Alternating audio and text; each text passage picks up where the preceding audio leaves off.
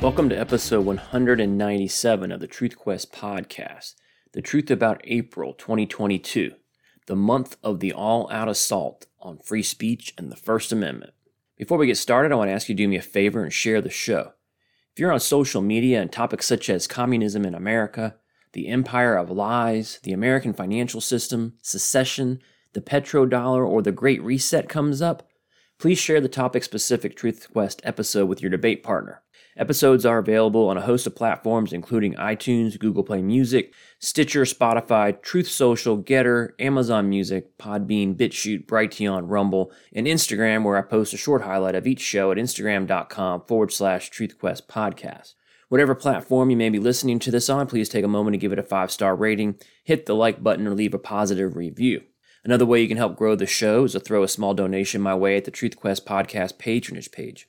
All donations will be used to drive awareness of the podcast through online advertising. See this episode's show notes page at truthquest.podbean.com for details. And finally, please join the conversation on Facebook at facebook.com/truthquestpodcast. The month started and ended with the world's richest man announcing that he was going to buy Twitter. Elon Musk started by buying 9.2% of the company. Then they offered him a seat on the board of directors as a way of keeping him from acquiring more shares. He declined that offer. Then he floated the idea of buying the entire company in a hostile takeover. The board threatened to implement a poison pill scheme whereby they would dilute Musk's ownership percentage. Then Musk tweeted, quote, "Board salary will be zero if my bid succeeds." So that's around $3 million per year saved right there.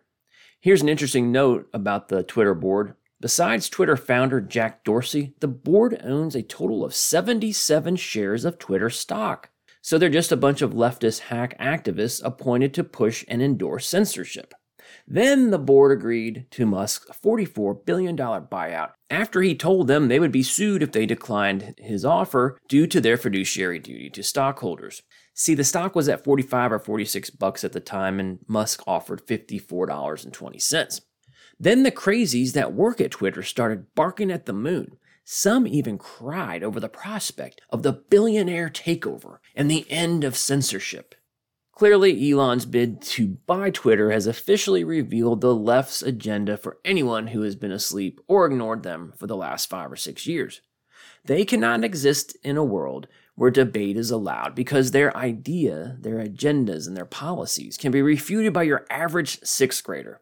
If Twitter becomes a free speech zone, they will never win another election.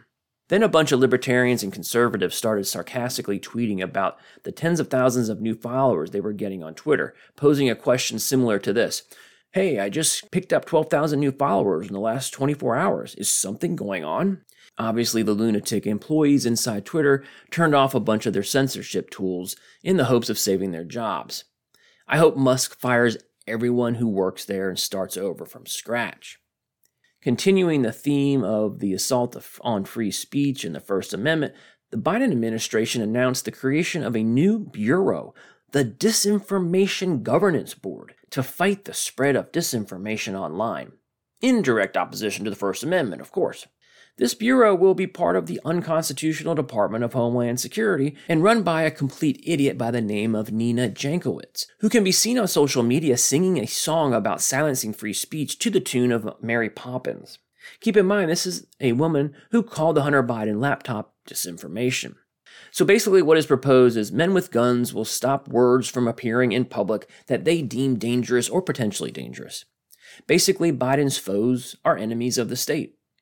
In 2002, Congress created the DHS, the Department of Homeland Security, to, among other things, secure America's border from foreign threats. Now, 20 years later, the DHS has repurposed itself to target domestic terrorists, the Americans, who complain about their own federal government.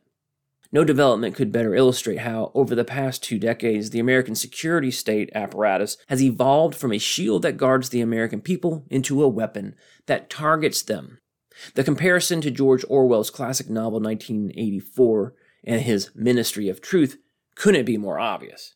For those of you unfamiliar, the lead character in Orwell's classic, Winston Smith, works in the ministry. a government department that controls information coming from news, entertainment, arts, and education. Smith's role at the ministry is to correct historical records to align with the messaging of Big Brother, the leader or symbol of the novel's ruling totalitarian party.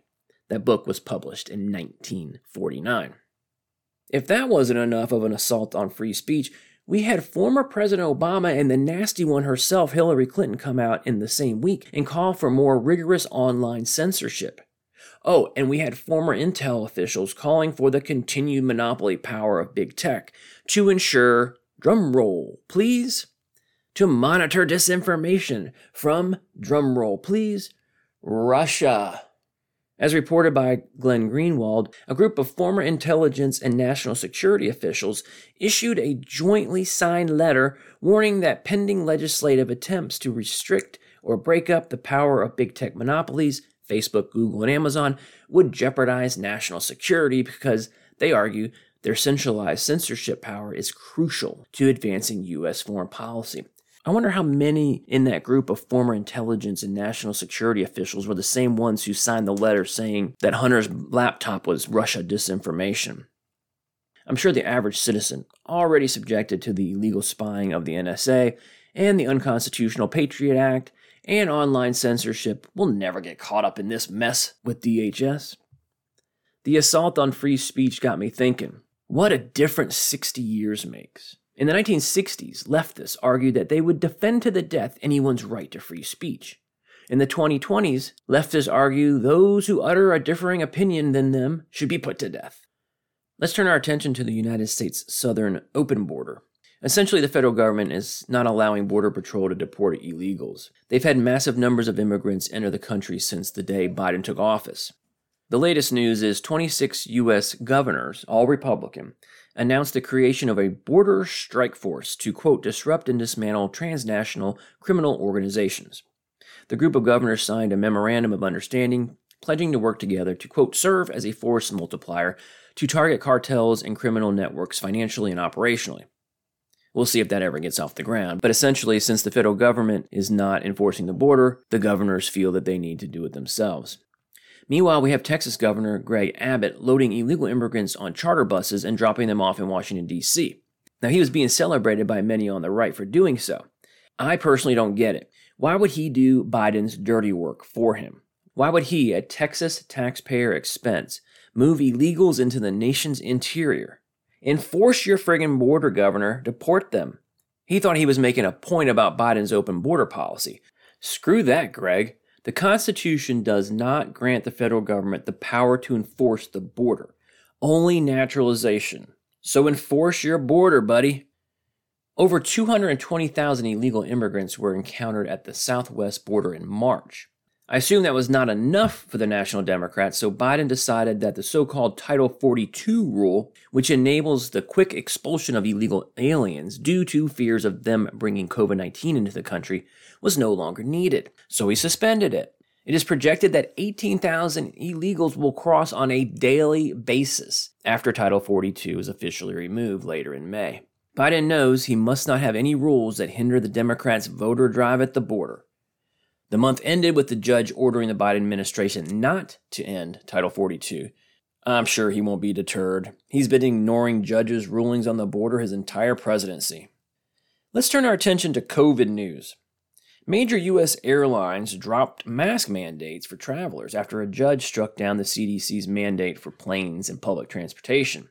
Much like the crazies at Twitter responded to Elon Musk's takeover of the company, we witnessed weeping and gnashing of teeth by the mentally unstable, those suffering from the COVID mass psychosis, some who acted as if they've just been sentenced to death when the airlines dropped the mask mandates. These people want the masks. They are a sign of their devotion and obedience to the COVIDian cult. Much like Christians who wear a cross necklace as a sign of their devotion and obedience to Jesus Christ, hey folks, if you want to wear a mask, wear one. No one is stopping you. Shanghai, a city of almost 30 million people, was completely shut down during the month over another outbreak of COVID. The government went so far as to fly drones around high-rise apartments to capture anyone going out on the balcony. They would be fined or possibly arrested. The scene of the empty city streets in this huge city and the wails of the citizens at night were beyond eerie. Some people just jumped off their balcony and committed suicide.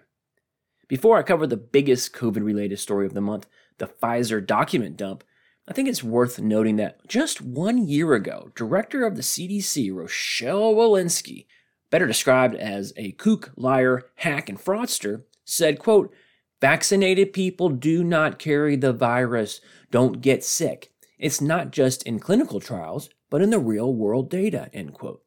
Why does she still have a job? Now on to the Pfizer data dump. Another month has passed and we get some more data from the Pfizer COVID-19 vaccine trial that they started before they abruptly ended it once they received emergency use authorization. Remember, these are the documents that Pfizer, in response to a FOIA request, said that they would need 75 years to produce, after all of us are dead. A judge thought otherwise and required monthly disclosures. This month's documents revealed that Pfizer, Fauci, the CDC, and the FDA knew the following. The vaccine was not safe and effective, and natural immunity is a real thing, and the vaccine actually weakens your immune system, and the side effects of the vax on young people far outweighs the benefits, and fully vaccinated people are more likely to die from COVID, and the vaccine causes heart inflammation known as myocardosis. And the documents disclose the fact that Pfizer hired 600 employees in the months after the COVID-19 vaccine was authorized in the United States due to the, quote, large increase of reports of side effects linked to the vaccine.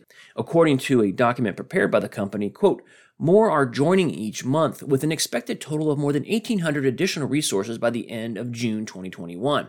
And despite all of that, Biden, Fauci, Big Pharma, Big Tech, the CDC, the FDA, the federal government still pushed and forced the vaccine on you. How sick is our government? On top of those historical documents, a ton of new contemporary studies on the COVID vax came out during the month. Here's a sample of the headlines I collected throughout. Unprecedented surge in cardiac arrest in young athletes. New study confirms ivermectin outperforms other options. Foreign research finds Pfizer Moderna COVID vaccines don't reduce all-cause mortality. COVID jab is far more dangerous than advertised.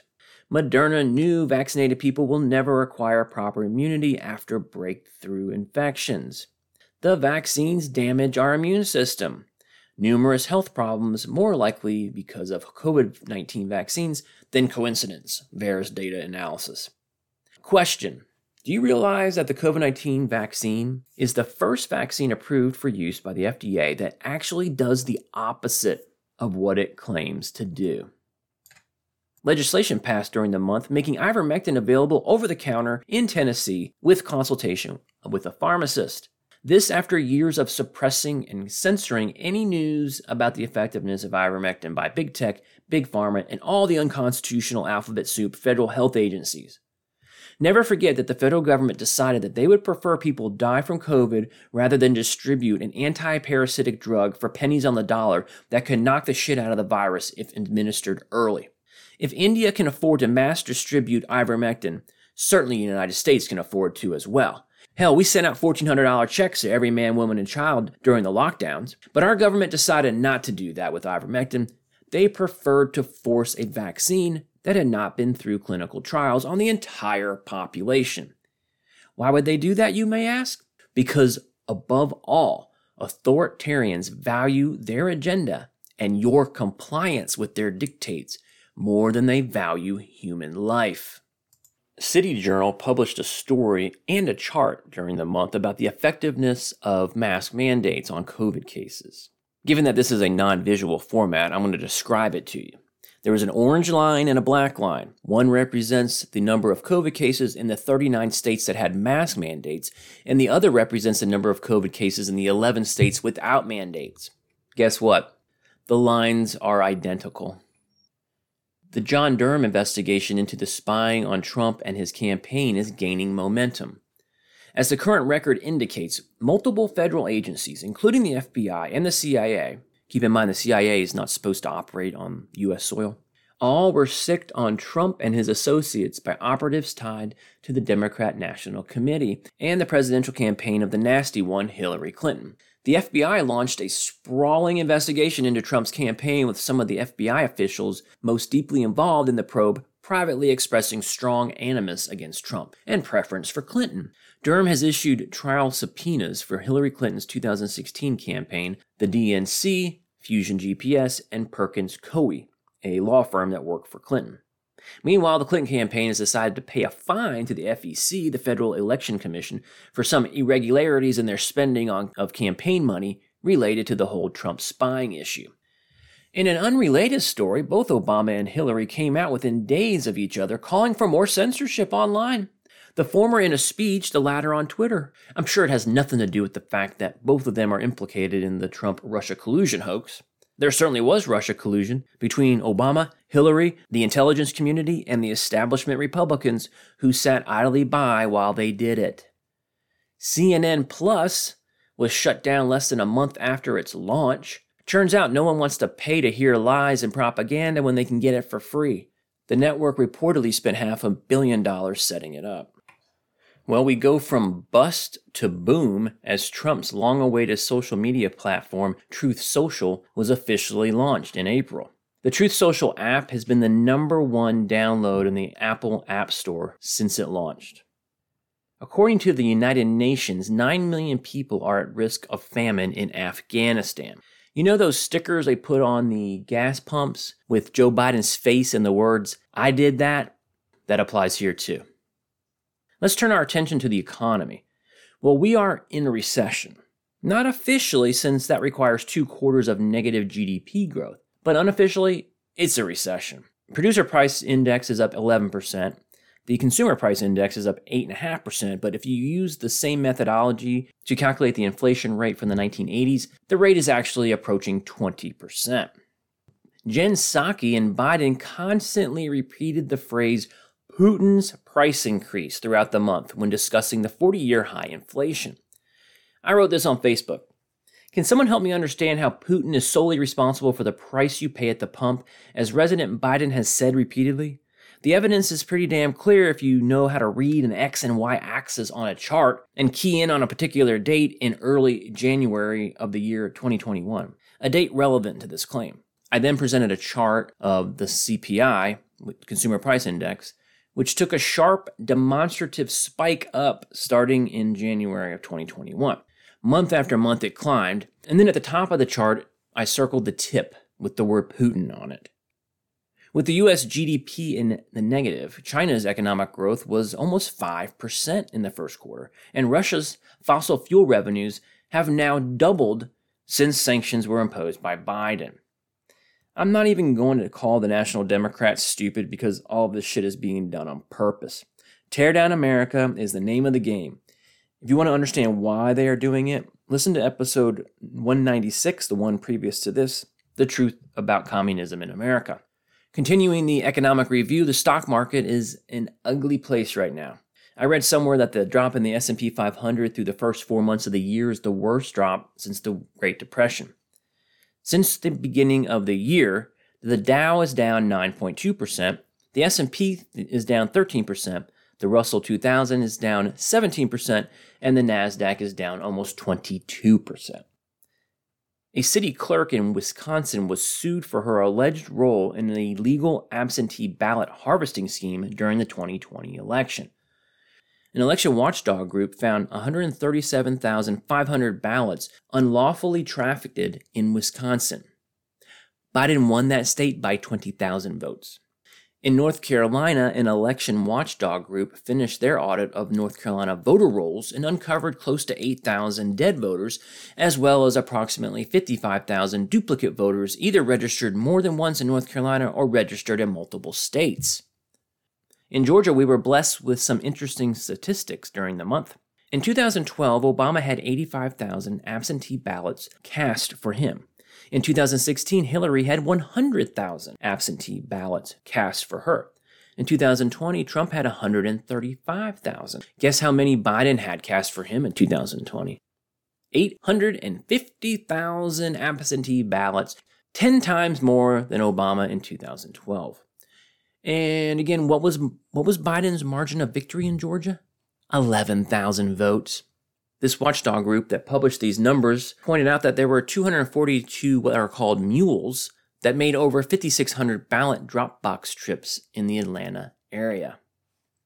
Speaking of mules, as if on cue, filmmaker Dinesh D'Souza's latest project, 2,000 Mules, debuted on May 2nd, but the hype started in late April. In the documentary, he proves that large-scale illegal vote trafficking occurred in the 2020 election. He told the Epoch Times, quote, 2,000 Mules will settle the issue beyond a shadow of a doubt by using two powerful, independent modes of investigation. The evidence is so conclusive, so decisive, that it leaves nothing to argue about.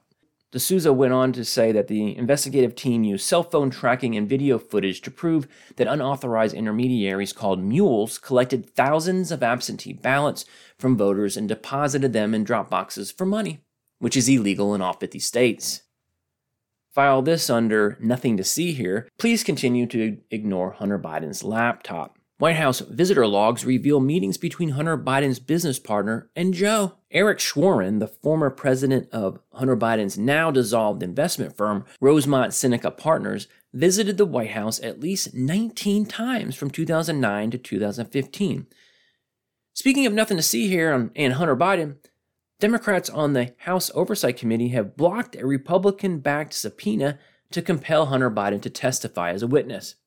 Quote, Democrats just denied our motion to subpoena Hunter Biden, wrote Republican members on the committee on Twitter. They went on, they refuse to hold Hunter accountable for his shady business dealings that makes us more dependent on China for renewable energy. It's past time for accountability. This is Exhibit 2293 of the Scorched Earth No Principle National Democrats. Win at all cost, dual justice system.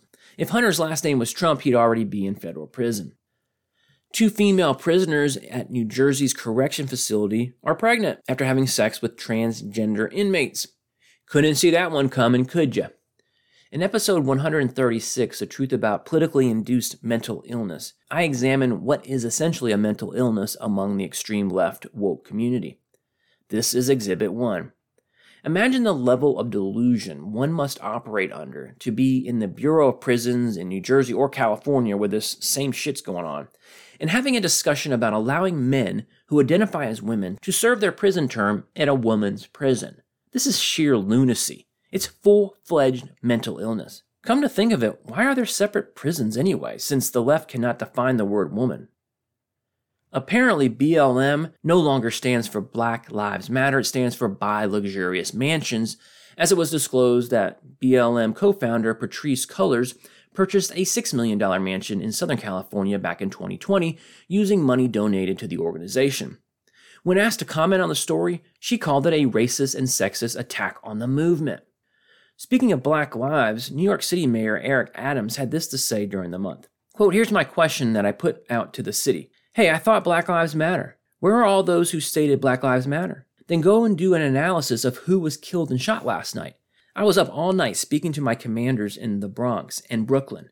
The victims were Black. Many of the shooters were Black. Russia's invasion of Ukraine continued throughout the month of April. However, I don't have much to say here about the war because there's so much propaganda being put out by all sides that the truth is hard to arrive at. The Ukrainian government is extremely corrupt and puts out their own propaganda. Russia is Russia. They are propagandists extraordinaires, only outdone by the United States of America. The amount of spin coming out of D.C. over Ukraine is quite remarkable.